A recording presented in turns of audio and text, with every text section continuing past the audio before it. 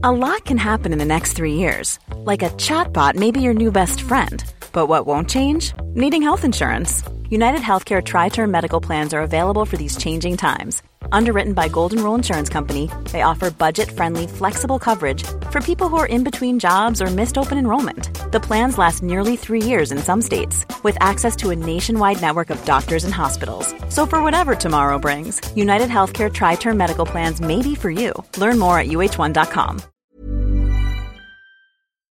That's the thing about the world, isn't it? It's so different to any other bike race. Imagine a 270-kilometer classic in Belgium with World Tour teams.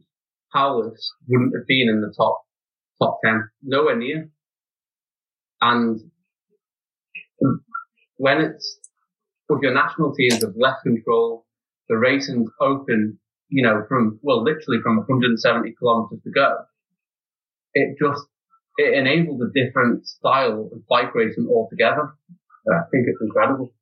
And yeah, I mean, that's what I've always hated about World Tour racing. It's so controlled. Because, there's not just one team who are strong. There's 6, 7, 8 teams who are capable of bringing a break back or controlling it till the final, crucial moment of the race. That was so good. Epic. Hope you guys are having a good time down in Girona. Look forward to catching up whenever we do.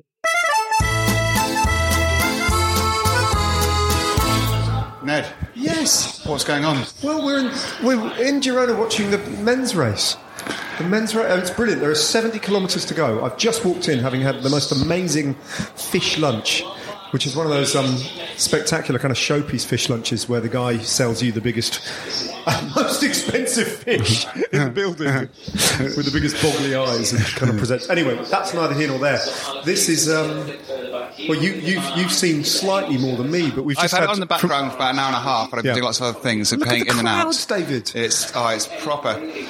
It's just the line of Flanders being waved everywhere. I haven't seen crowds like this in cycling in a long time. Absolutely beautiful. Are they on the outskirts of Brussels now? Because we just got a distant shot of the Atimonium. What's it called? The Atimonium, didn't we? Yeah. So I think they must be not super. Oh, well, that's even more motivation for Remco then. Wow. There's Wout. Yeah. Looking at Wout. So what's happened right now? We've missed obviously a whole load of action. With a bunch so what normally happens at the Worlds is this year this is 270 kilometres. Circuits. Now, for clarity, this isn't a classic just doing one loop over and over. They got a couple of different loops and go different places. That's who's that? Who's 72 there? Who's the Aussie? Robert Stannard. Robert Stannard. Yeah, Robert Stannard. Okay. But this is what's happening. So what we're seeing here, you're seeing a lot of big riders that are getting piped because it did the Classics World Championship start with a breakaway that goes, and you then expect it to then sort of balance out and then have the long chase. But then this is about 170 Ks to go. Oh, there goes another attack just happening right now from another Belgian. Campenaerts, just bridging up to this French rider. Well, the Belgians are all over this, aren't they? They are. But Remco decided to light it up with about 170 Ks to go, but took like a hit squad with them. I think even Roglic was there, and it then turned into they were chasing down that innocuous breakaway, about 8 riders or so, and there you go. There's somebody saying. Because let's not forget, they don't have radios, do they? So it's a little bit chaotic. But Remco was just so strong. And he took Tim de Klerk with him as well. But even Tim de Klerk got fried by what Remco was doing to that whole breakaway. Yeah. It forced the whole Italian team on the front. Brilliant. I mean, the Italian teams it was as if it was 25 Ks to go. Seriously. Not 175 Ks to go. Right. And they were just ripping it. And it took them probably a good... Mark, who's here with me, it's probably about 45 minutes, wasn't it, from them chasing full gas? So have they blown up the Italians? Have they they've lost a load, right? Yeah. I did see a little bit. I managed to get, while I was waiting for my fish, I managed to get Chris Baldwin on the BBC just briefly, and I caught a little glimpse of Matteo Trentin, right? Yeah. Doing a lot of work on the front. And Ballerini got spikes. So those two might have already gone. Yeah. And so those groups came together, right? Those groups came together after like an absolute... But like I said, it was really strange. You turned it on, and it felt like you were at the finale of the race, especially with the list of riders that were off the road. Then it'd come back. But ever since then, and what's really strange is it's not your classic just slow war of attrition. Oh, yeah. It's a constant attrition. Big names are just getting piped out all the time, and some of the teams are just in disarray. But it's clearly the Belgians have come in with a tactic to just make this race as hard as humanly possible for as long as possible, and just turn it into a man-on-man. There's Pogačar there in the front. Yeah, Pog. Yeah. But you can just see the stress. Look at it. It's like 68 Ks to go. And it feels like it's 15 Ks to go. Yeah. And it's been like that for ages. Yeah. So right now, there's a group of what? A dozen? At 36? Yeah, 36. This is Remco's second attack. Yeah. So but look at Remco's this is the peloton, and look, there's probably about 60 riders, 70 riders. Yeah. And look, most of them are just hanging on for dear life. This is the It was always going to be this good, wasn't it? A Flanders. Yeah. You know, the Gilbert? No, that's Tish Benoit, isn't it? Yeah, Tish Benoit and just adapting to watching the different colours. Morphing. Oh, there's Matej Modic. Yeah. Look at them all just bashing each other. Oh, this is going to Flanders territory, so they're racing for positioning into different corners, it's this is a world I don't think I've ever seen before. Yeah. They've got the course for the Schweiz as well, because it is different in the sense that there are other sections where it allows it to settle down, then it goes super technical again. So this is the lead group. So we've got Valentin Madouas, we've got Remco, Jan Tratnik, Ivan Garcia. Well, I thought we saw him dropped off the back. Yeah. Stannard. Niels Pollitt is there. He's on good form. Rasmus Tiller, the Norwegian, he's there.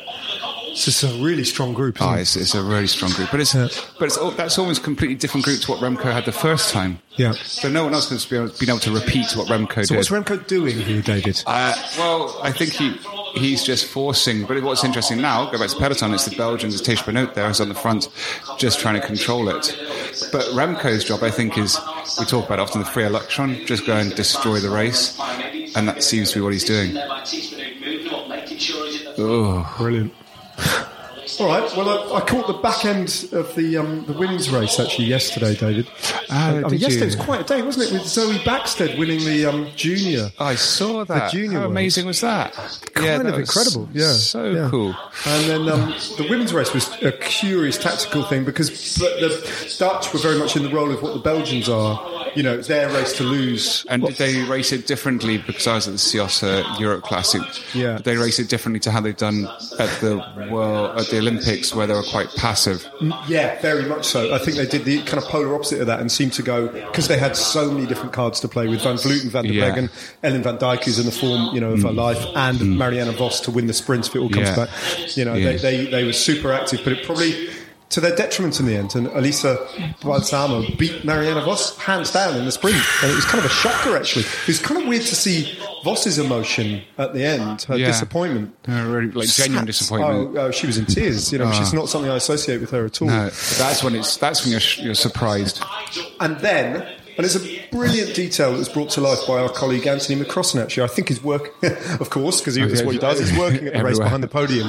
But he said that Vos had the presence of mind and the dignity and the kind of courage, if you like, minutes later, when they were getting ready to go onto the podium, to not only congratulate Elisa Balsamo, who beat her, but also so it's a really lovely little detail, this, and it reminds me of something you did to me repeatedly, to just stop her before she went to the podium and just straighten her socks.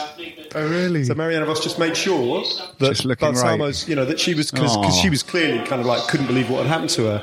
That's awesome. And Vos wanted to make sure that those photos that will live with her for the rest of her life. That's beautiful. That is a quite perfect moment. I say that's something that reminded me of your attitude towards me, because that's one of the things that in the past it's just maddened you. It went for a run yesterday in the Chapter 3, what do you call these socks? With tube socks. Tube socks. And I they went for a lined run up yesterday, David, and today, and my socks have got mixed, because you gave me about 5 or 6 different versions. Yeah. They've got mixed up in the wash, and I was wearing different colours. Oh, left and right. I actually might condone that. Oh, really? Yeah, I think that could be really good. Let's mix it up. That's so disruptive. That's so disruptive. It's like, let's not have a uniform. Oh. No, it's new thinking. Maybe it's just sort of thing. Okay. We kind of cleaned it all up. Is that Kwiatkowski going? It's a Polish rider. Yeah, I think it's Kwiatkowski. With Pollitt. So they're attacking from this front. 65, because Pollitt has been caught from that front group. Oh, is that Pollitt? Yeah, I think so. Because that's the big group. So there's only 5 riders left now. So the Belgians have ridden... but now Remco's per group, so it's just reduced to 5.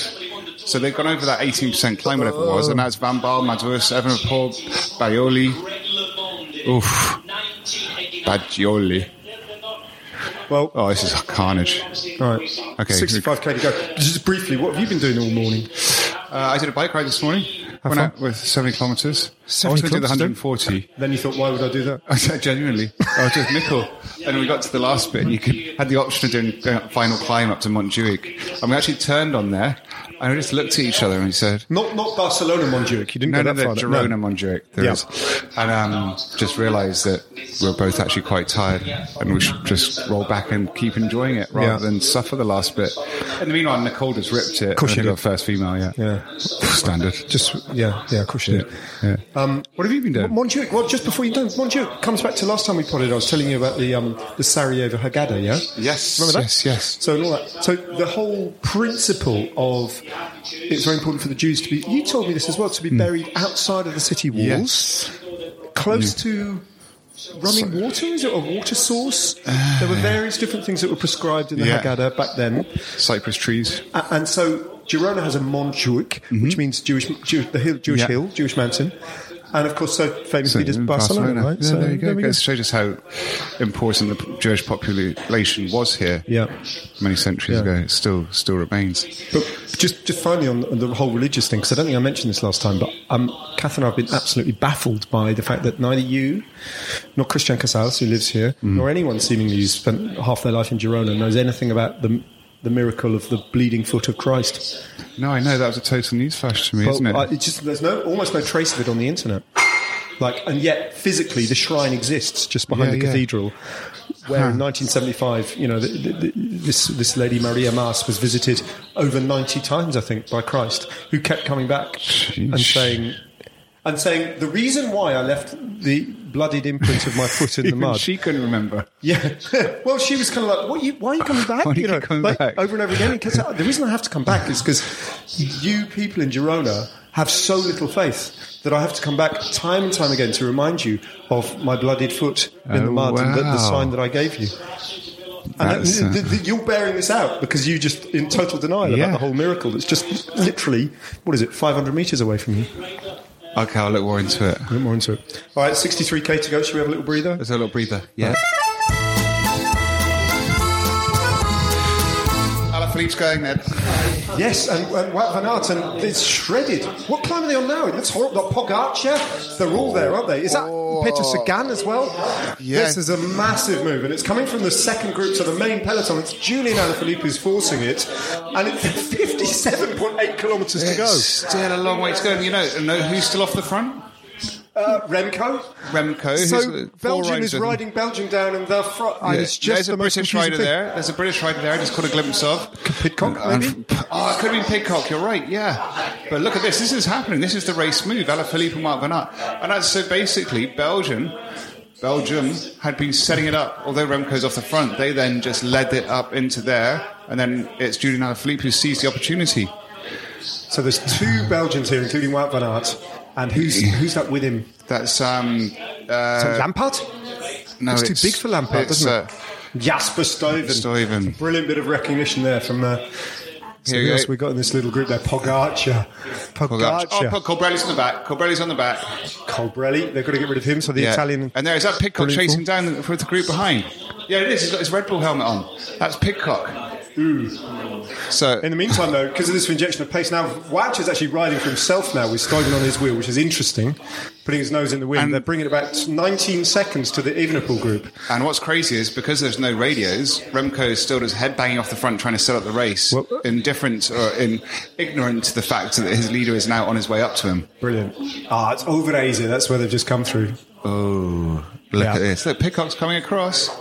That's a very, very, very important group. I mean, that's the race has now just been defined with 56 days to go. Big selection. There's another Slovenian. Looks like white helmet Slovenian. Is that Mohoric? No, Mohoric. I think it must be. Must be. It's not. Doesn't look like Roglic. It's not Roglic. Yeah. And there, now they can see him. So 12 seconds to the Evenepoel group. It'd be really interesting to see whether Evenepoel's still riding on the front. So we were just beginning to speculate whether or not Evenepoel had gone rogue, David.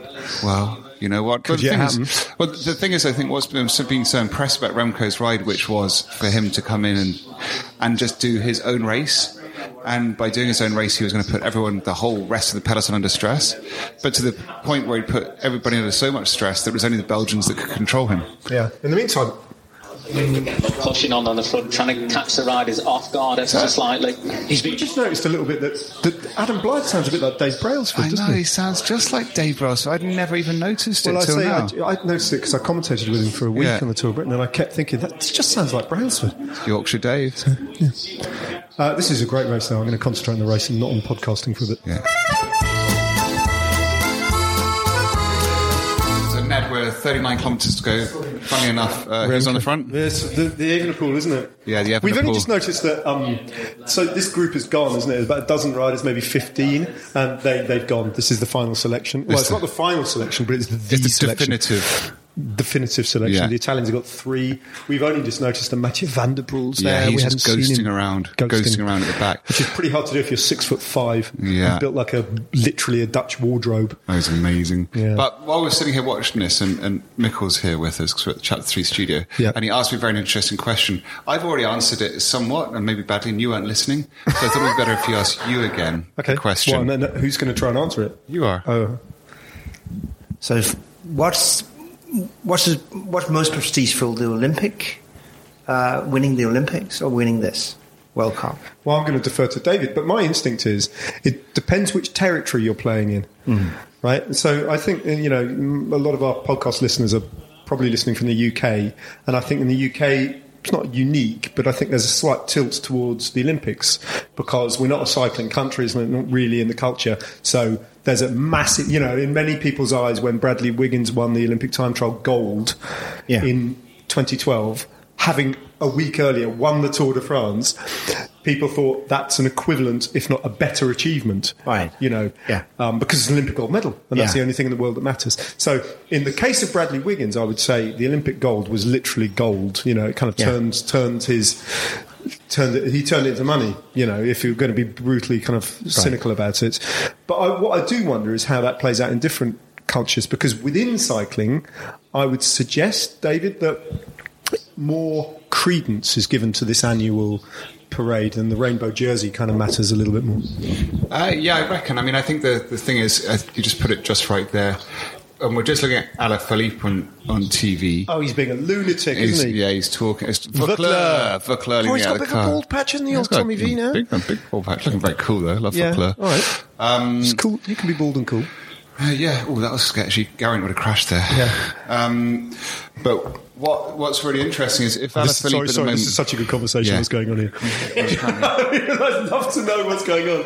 So Alaphilippe is literally just, can't even think of... No race radios. No race radios. That's such a good point. Reminding us anyway, whatever. But so, for example, looking at Alaphilippe, if he won the Olympic gold medal, he'd be a star, obviously, but that star would be tenfold because of what he's already achieved in his career, having done the rainbow jersey, the yellow jersey things. If he'd not done those, then got the Olympics, it wouldn't have the same value. And as a pro bike racer, the prestige of the rainbow jersey inside the peloton and your culture and history and love of the sport, the rainbow jersey means so much more than the Olympic gold medal. But that's not to say it's not as lucrative. Perhaps the Olympic gold medal in certain countries is much more lucrative than the rainbow jersey. But there's ways of earning as a professional, right? So you can either earn through personal endorsements, so kit deals and all that sort of thing, or slightly external to your team contract and other endorsements, and that tends to be the Olympic pot of gold, right? Yeah. Whereas your salary negotiations, if you're moving in a year in which you've just become the world champion, that must be bigger than being the Olympic champion. Here's prime example. We're looking at Thomas Pidcock, who's Olympic gold medalist in mountain biking. Yep. And which is huge, but it would be much bigger for him in the sport of cycling if he won the rainbow jersey today. Yeah. 10 times, tenfold. Yeah. Can I ask, so how do you show you talk about the rainbow jersey, I guess that's the one you win. Yeah. I'm asking you really stupid. You get to wear it a year, I guess? Yep. Is that right? I have to wear it a year? You have to wear it. In every race? Yeah, it's a UCI obligation. Okay, So what if you win the Olympics? What do you then get? Like a gold jersey? You don't get a jersey. You get to pimp your bike and your helmet and your shoes and all that kind of thing. And but you get you a bit do that yourself? Yeah, you kind of... So Greg Van Avermaet has been famously the Olympic champion for 5 years because of COVID, rather than 4. And for 5 years he's been riding around with the gold helmet sort of thing. And so that's like winning the... It's weird that there's no jersey. Do you get to wear cuffs or anything on your... You don't, do you? You can't... Greg Van Avermaet put them on, yeah, but yeah, like, just before Mikkel goes, so I just want to get a little bit of comparison on this. Mikkel's just trying to exit the podcast. No, you're not doing He's that. got generated minutes of content here. Yeah. Is it your helmet you paint gold? Yeah, you help me with bar tape or some little bits. It was... Sammy Sanchez. Sammy Sanchez started it, didn't he? Sammy Sanchez did the tattoo, right? Oh, no? Yeah. What did he do? Did have a tattoo. But let's not forget the Olympic gold medal for professionals was only created in 1996 in Atlanta. Before professionals couldn't actually race in the Olympics. Yeah. And that's when the old boy, the Swiss guy, Pascal Richard won. Pascal Richard. Max Chandru was third. Rolf Sorensen was second. Is that right? Yeah. Back to you. But then that was the first time. So in that sense, it's not the great history or pedigree in the sport of being Olympic champion, although to each and every rider, obviously, Olympic champion is huge. This is my question to Mikkel. What do the Olympics mean in Denmark? Because obviously in the UK it's become pretty big because we've actually got good recently. Yeah, thrown money at it and got a result. Well, generally nothing. Because you see this table in the newspaper, right? Yeah. China, 86 gold medals. Yeah. And then Slovakia, 13 gold medals. And you get down to Iceland, has 3 gold medals, and then comes Liechtenstein, has bronze, and then comes Denmark. And it's typically something like shooting those, I don't know what it's called, shooting those. Well, hang on. You got a silver medal in the old team pursuit, didn't you? Beaten by Filippo Ganna. Yes, but I think the problem with cycling, particularly, and that it's not just Denmark, I think, is that there's so many disciplines that you can get. It's like I don't know how many there are. That's true, actually. That with or without 17. A motorbike and indoor, it's so many disciplines. Yeah. So it's sort of anyone could win. Well, that's a bit. That's a bit. But I am an idiot. Sorry about that. But can I get back? Front, by the way, the footballer is still on the front. Just get back to this thing about by the way, 32k to go. Evenepoel's still on the front. Sorry, Mikkel. Yeah. The goal. I can't get it out of my head. So you can paint your helmet gold, but that's something you do to yourself, right? It's not something. It's can't paint someone else's helmet gold. No, but that. Well, you could, but it'd be. But prestige. It's like you just define your own prestige. Well, this is where it comes back, David, to the whole. You create your own nickname thing. It's a bit like that, isn't it? Yeah. So David has a thing that he's quite right that nicknames. You can't just decide, I am now going to be the so-and-so. And I think you're talking about Nibali, to be honest, aren't you? I'm going to be the Shark, so everyone must call me now the Shark. Nicknames come because someone gives you the nickname like that. That's what I meant. And so I don't know about the gold helmet thing. If you were an Olympic champion, Mikkel, imagine if you were an Olympic champion and someone said, do you want to paint your helmet gold for the next 4 years? What would you say? No, I wouldn't. Would you, though? I might actually do it, yeah. What about this? What about if you were the Olympic champion and you wanted to remind everyone that you're an Olympic champion, but no one came to you and suggested... Yeah, well, I think would you then go... Because eventually you'd go, someone's got to say something soon, because otherwise I'm going to have to say it. That'd be really awkward. It's like writing a novel and not getting the Nobel Prize and making your own medal. Yeah. It doesn't work that way. Yeah. And I think the strongest prestige... So here's the thing. Here's the thing. There are some quite minor broadcasting awards in the UK for sports journalists, but they have a broadcast division. And there's this one guy I know who sits on the committee of these broadcast awards, who every year he watches the Tour de France and he listens to me and David and he loves it. And every year he sends me a little direct message saying, "You really should nominate yourselves." For these awards like that, and I kind of agree with him, right? But I can't nominate myself. What do you get when you win? Well, I don't know. You get a gold helmet, maybe golden microphone. That would be it. Then we'd make our cans gold, our earphones would be gold. We'd have like gold microphone, and it was like, no, you can't touch those ones. That's Ned and Dave's. I have to change them out. Sorry if you're coming in. Why? Because it's because they're the greatest. But it would be different if you won the world championship in commentating, right? And you have to wear the striped microphone. Yeah, it's not a choice. The rainbow microphone for a year. Yeah. All right, I think I've done enough disruption. Yeah. You've woken this podcast up. Yeah, thank you, Mikkel. Thank you, Mikkel.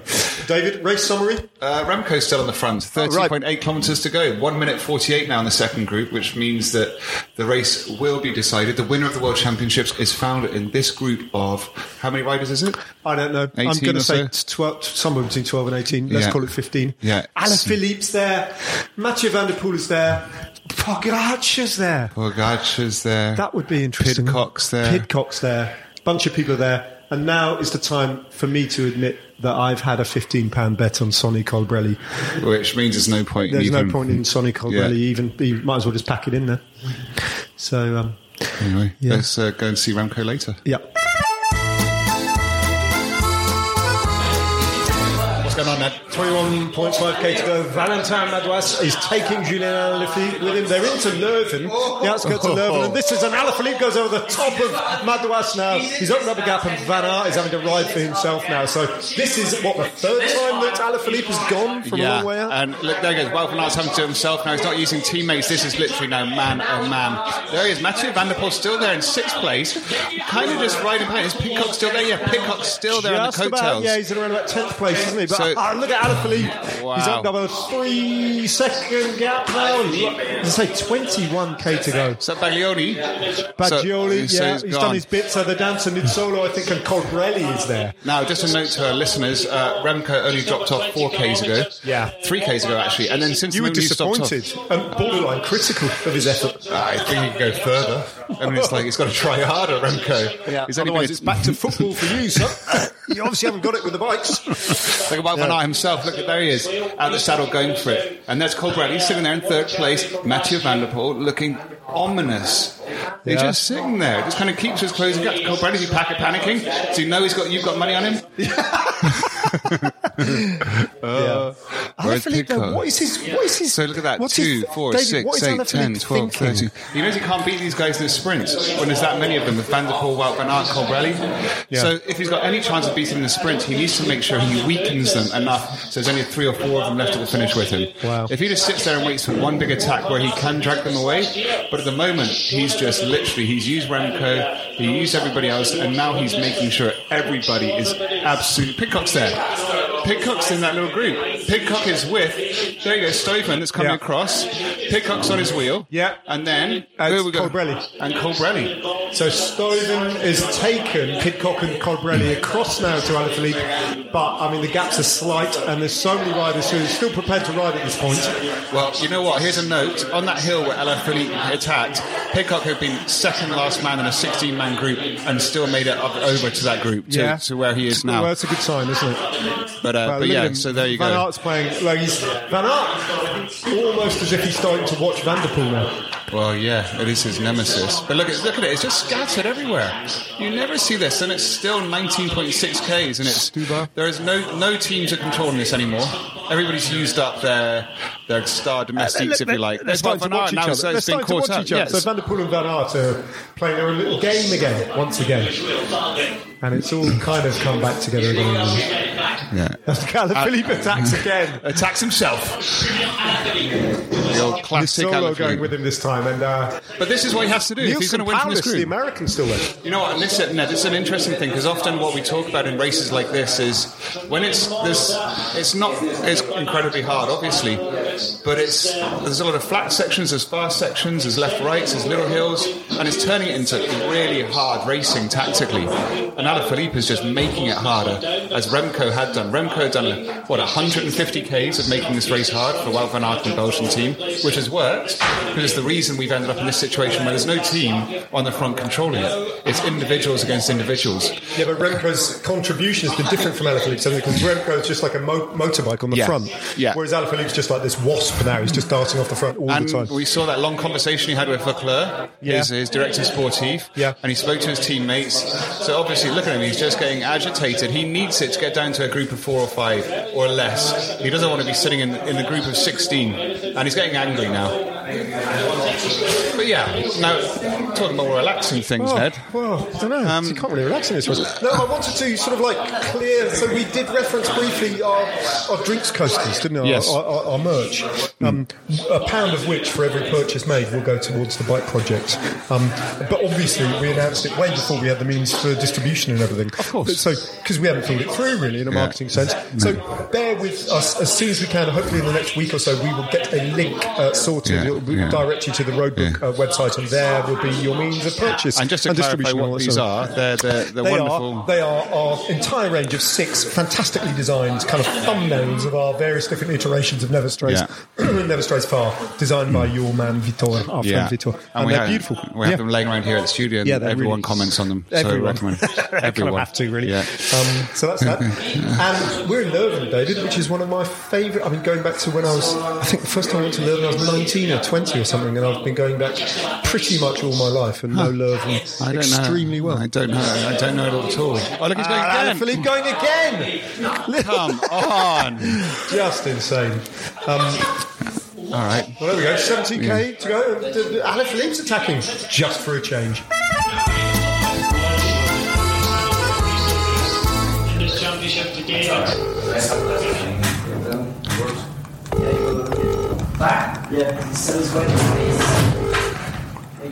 Pick up Pete. Come on, Pete, don't be lame. Pete. Phoning Pete Kenya. 4.4k to go. We know Pete's watching, don't we, David? We know Pete's watching. Yeah. He keeps sending us messages about what a great race it is. Yeah. But I don't think he's going to answer now, because he's probably... Just, should we put this bit in the final edit of the podcast, or should we just leave it out? No, we'll leave it in. Okay. Okay. I'm good with that. Sorry, Pete. Sorry, we'll put the volume back on.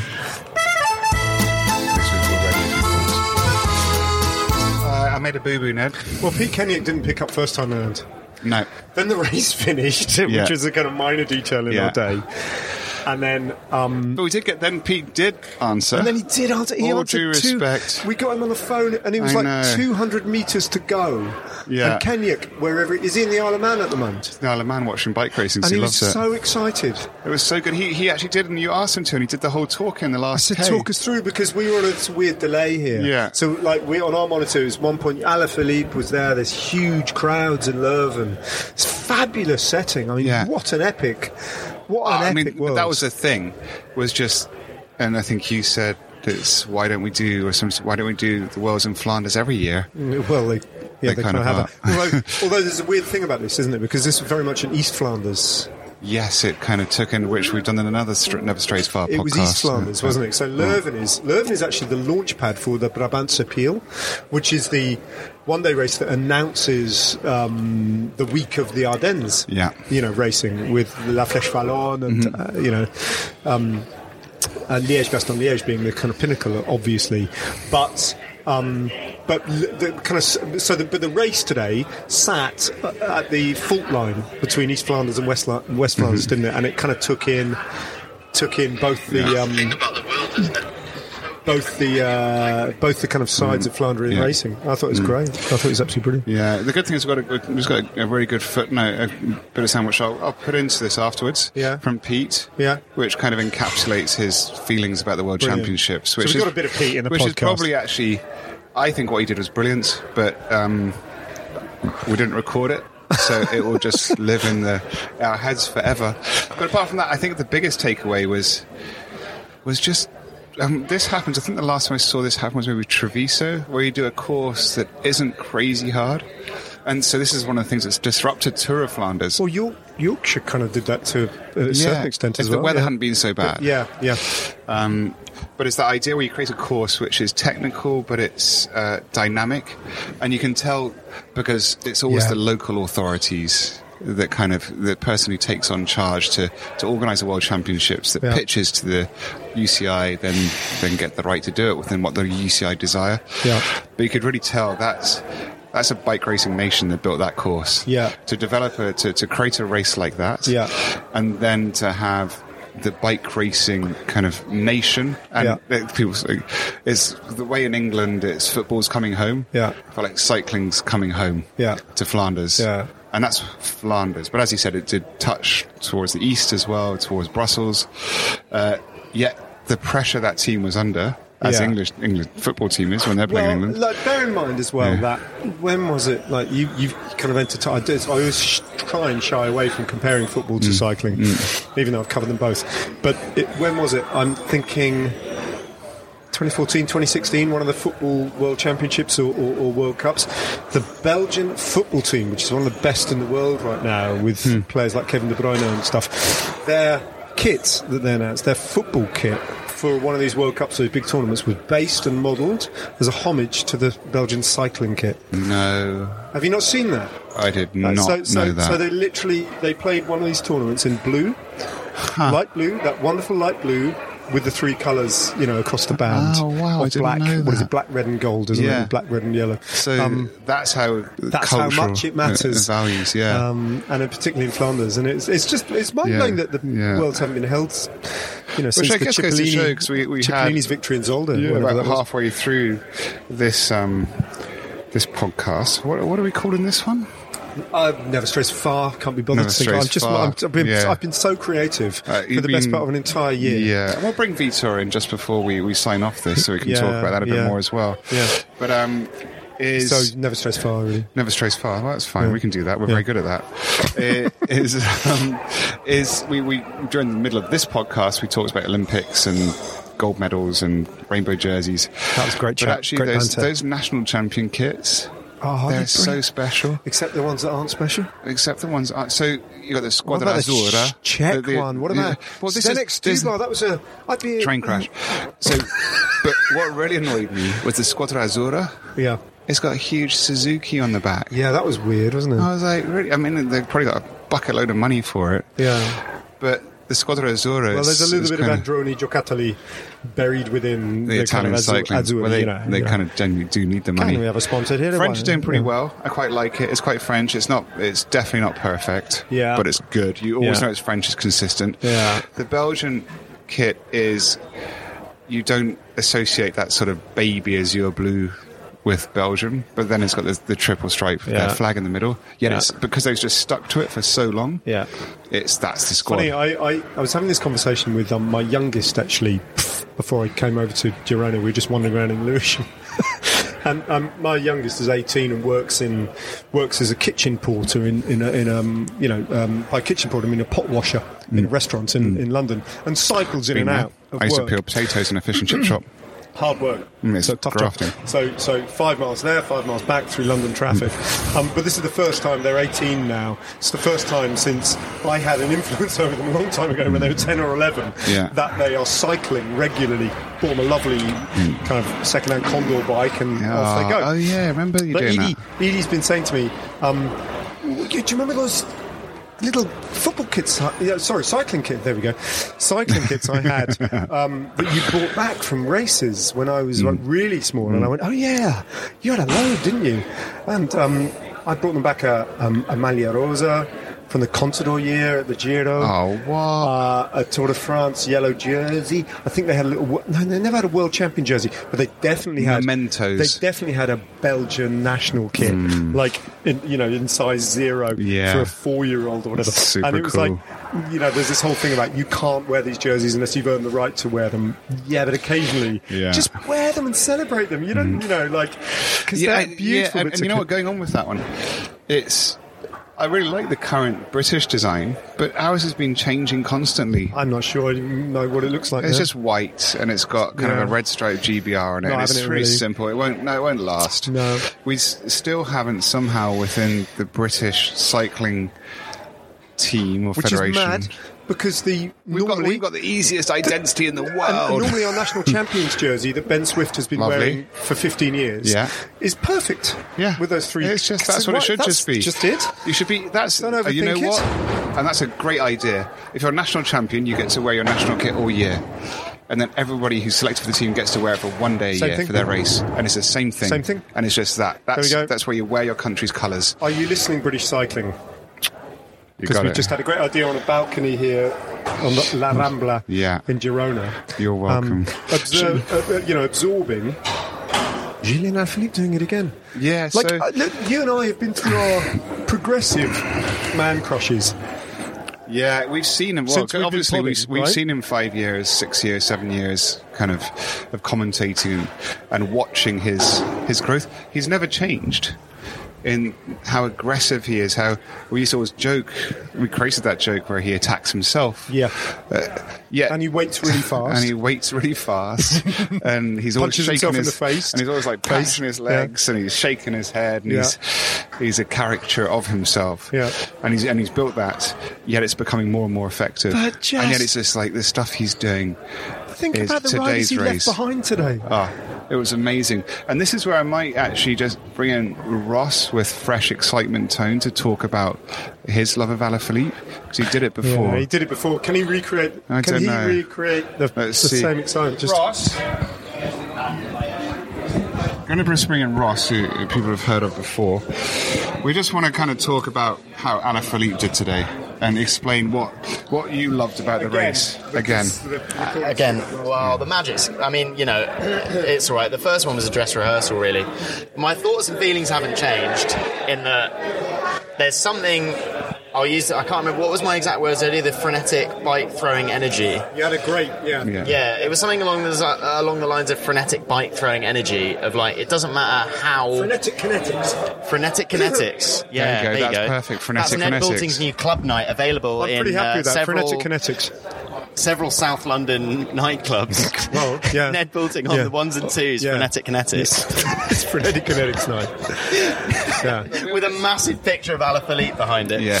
It's just like, even if he's not doing well, there's something about the way he moves and the way he looks. It's that Tommy Voeckler vibe thing, right? It's like, there's no poker face. He just lays it all out there. Yeah. And there's no hiding, there's no pretense. It's like really honest racing. Yeah. And today was like, to me, it felt like you guys were saying, there was like tactics to the attack, like Madouas set him up. But it felt like that was a bike race won by force of personality rather than sort of like the intricacies of bike racing. I don't know. I think that the intricacies of bike racing actually won him the race, and that the force of personality thing just kind of rubber stamps it or got him. Kind of like I think that inspired him. I think there was, and we were talking about earlier, there was that wobbly moment where it looked like the gap had come down to about 8 seconds. And he was shaking his head, and he was going kind of, is this game over? Is this finished? And normally that is the point at which a solo attack ends. Yeah. But he's not normal. Nah. And he'd done the right thing, hadn't he? Because he got those riders in a difficult position. They were all isolated. They were all not as good as him. Like, that's the thing that he knew. Like, with respect to the chase group of, who was it? Van Baarle, Valgren, Paulis, and... Can I just point out, I'm really happy for Michael Valgren that he's obviously got married. The name change threw me, because I was like, who's this new young Hundal. Danish rider with the Hundal? Who's that? He must be riding for EF. They've signed some Neo-Pro. What a ride from him at his first Worlds. And someone's like, that's Michael Valgren. I was like, oh, right, okay. Right. It's not a marriage thing. That's a Danish naming thing. Oh. So I think Hundal is his mother's surname and Valgren is his father's surname. Or vice versa. But anyway, there we go. That's details. But it was in a word, kinetic, frenetic, electric, frenetic, kinetic. Yeah. Thank you, Ross. Yeah. But that was kind of I'm really pleased he's the world champion. I'm super pleased. I'm really pleased. That was me being a cyclist. I'm super pleased. But I do feel for Wout, because the big ones. What did we do? We talked about this in Never Strays Farthing. Did we? When we talked about when we had one of our Never Strays Farthing, where the first 10 minutes we talked about war and battles. Yeah. And we referenced how that stage into the Muir de Orme or whatever, or the Côte d'Orme or the Hill of Orme in Wales. The Great Orme, yeah. The Great Orme. Llandudno, yeah. So I'm stuck into Tour de Yorkshire language. Yeah. And he got to the top, and it was I've never seen a rider clap so bad and almost convulsing on the floor. And he won that race and he was very proud. And I do think now, tonight, he'll wake up in the middle of the night and go, I shouldn't have gone so deep there. So that's a great observation. Yeah. I mean, Van Aert was comatose on the ground. Yeah. And Julian Alaphilippe, who'd been beaten into second place, wasn't. No. And he just kind of went up and they did a little fist... Yeah? Yeah. With hindsight. So, and I think... and I can say that happened to me at the London Olympics, because I turned up there and I'd been on amazing fire at the Tour de France and won a stage and kept racing really hard the whole last week. Yeah. So I thought it would make me better. Yeah. I wasn't at my best by the time I got to the London Olympics. And I always regret that I hadn't just shut it down. Yeah. And had the confidence to do nothing. And Wout van Aert was probably the length of season he's had, just the strength of the man and the different things, and doing the time trial and getting second by 6 seconds. Yeah. Now, in hindsight's 2020, there was no way he was going to be at his best today. He's just... And Vukla knew that. And Vukla knew and that. Alaphilippe knew that. And they just pummeled it. But Belgium forgot it. They set Remco out on a rampage. Hubris. To just make the race as hard as humanly possible. What they actually needed to do was keep the race as easy as possible for Wout van Aert to win a sprint. Because he would have done. Yeah. So there you go. Merckx made exactly that point, I think. Merckx questions Evenepoel's selection for exactly that reason. Because he'd make the race too hard. Make the race too hard.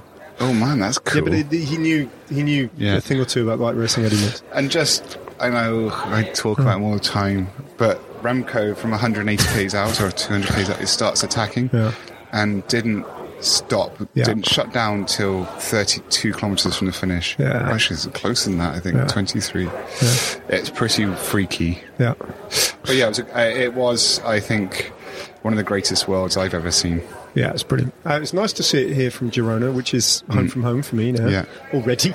Although I only know 4-star hotel accommodation. I've never really kind of experienced anything else. The old Hotel Cardamagna, our friends. Paid for hotel accommodation, so that's fine by me. It's a lovely place. It's an incredible place to watch a bike race in Flanders. From here, I go to London imminently, like now. Then as of Tuesday, I go to the UK, and then first thing tomorrow morning, Monday morning, I fly to Sicily. For the Giro di Sicilia, and on Tuesday the race starts. So let's pod again on Tuesday, maybe. Either in the morning or in the evening. And or then maybe we call in Vitor then and get him to explain all the about the drinks coasters and the coasters. I think we should. If he's nearby, let's go now because we can just wrap up this because I think it's worth. I think we've actually been locked out of our own place. Yeah, you've literally he's locked us out. We've been locked out. We're locked out of our own place. So we're just going to, because what we'd like to do, because the artwork that you see on if you actually pay attention and look at it on your podcast they choice. Definitely do. They definitely do. It's readership is discerning. Listenership is discerning. Yeah, and so there's a Brazilian man who does it. Melinda Apple's people, they obviously don't have a soul. No, well, I just don't. They didn't really get it, did they? No, they need to eat less of their apples. Fewer of their I got it wrong. Damn it. Right. Don't worry. Damn it. Right, Vitor, we talked about this before, but Ned would like to introduce you to our people. Vitor, I think last time in the deleted version, I introduced you as Portuguese, which is only true in as much as you're not Portuguese, but you speak Portuguese because you're Brazilian. I'm Brazilian. And you are the graphic designer who works for Chapter 3. Exactly. And you've been designing our Never Strays Far graphics. Heavily. Yeah. Heavily designing them. And then I come to you every now and again because I am, briefed with thinking of the next title each time in consultation with our listenership because they have a big part to play in this. They bring me back occasionally when I consider calling the Never Strays France Never Strays Papillon or Never Strays Fahrrad was going to be Never Strays Schmetterling until our listenership put me right? Oh really? I didn't know that. Yeah. They're very much involved in it. Nice. Never Strays Farthing was going to be a load of things, one of which was Never Strays Farage, who's a right-wing politician in the UK, which is probably a really bad idea. But anyway, so I say to you, Never Strays Farad, and I say, you've got about 12 hours to do this? Yeah. Maybe 6 hours, maybe sometimes an hour. Maybe sometimes half an hour. Yeah. Half an hour sometimes, and you come up with the goods every time. But I happily do it. It's. I think the fact that I don't have much time is the fact that that's why they come out so well, you know? Because then you just stop anything you're doing and this is important podcast design work. I actually love to see the covers in podcasts because it's a job that you instantly see it live. Yeah. You don't have to wait 2 days or 3 days. It's half an hour later. It's already there. I can show my mom. My mom's gonna be proud, you know. Very good. And you like the drinks coasters that you've been presented? I love them. Yeah. I think it's one of the best things people ever made with everything that I designed. Or anything anyone has designed. Anyone in history, in the human history. I think it's up there. Yeah. But as I said before, in the deleted version of this podcast, the deleted version that we lost. It was really nice to design it and to have it done for Spotify. But the fact that you print it as beer coasters, drinks coasters, doesn't just any kind of drink, right? Made it just alive, and now I'm probably in the same category of every Italian artist in history. You know, I think so.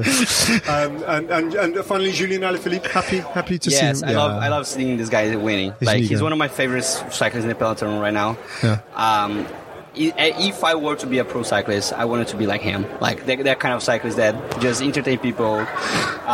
If he doesn't win, he put up a show, you know, he's attacking, short climbings. He's my favorite cyclist at the moment, so I'm really happy that he won. Victor, you're the Julien Alaphilippe of the design world. Short climbs all the time. You're the Julien Alaphilippe. Yeah. Amazing. A little bit unpredictable, a little bit edgy, quite aggressive, but ultimately extremely successful. And, I love it. And if Alaphilippe wants to bring out a range of drinks coasters, I would suggest that he should consult you. Please do. If he were ever to want to do, I don't know if he would. I would actually do. Okay, I'm sure you would. Thank you, Nat. See you, Victor. See you next time. Okay. So that's us. Really, that's us. Yeah, it's good. You're going to head back to London. Yeah, I need to probably go quite soon now because we've done it because of technical hiccup. I'm going to go get the bags from the hotel and then perfect. Taxi.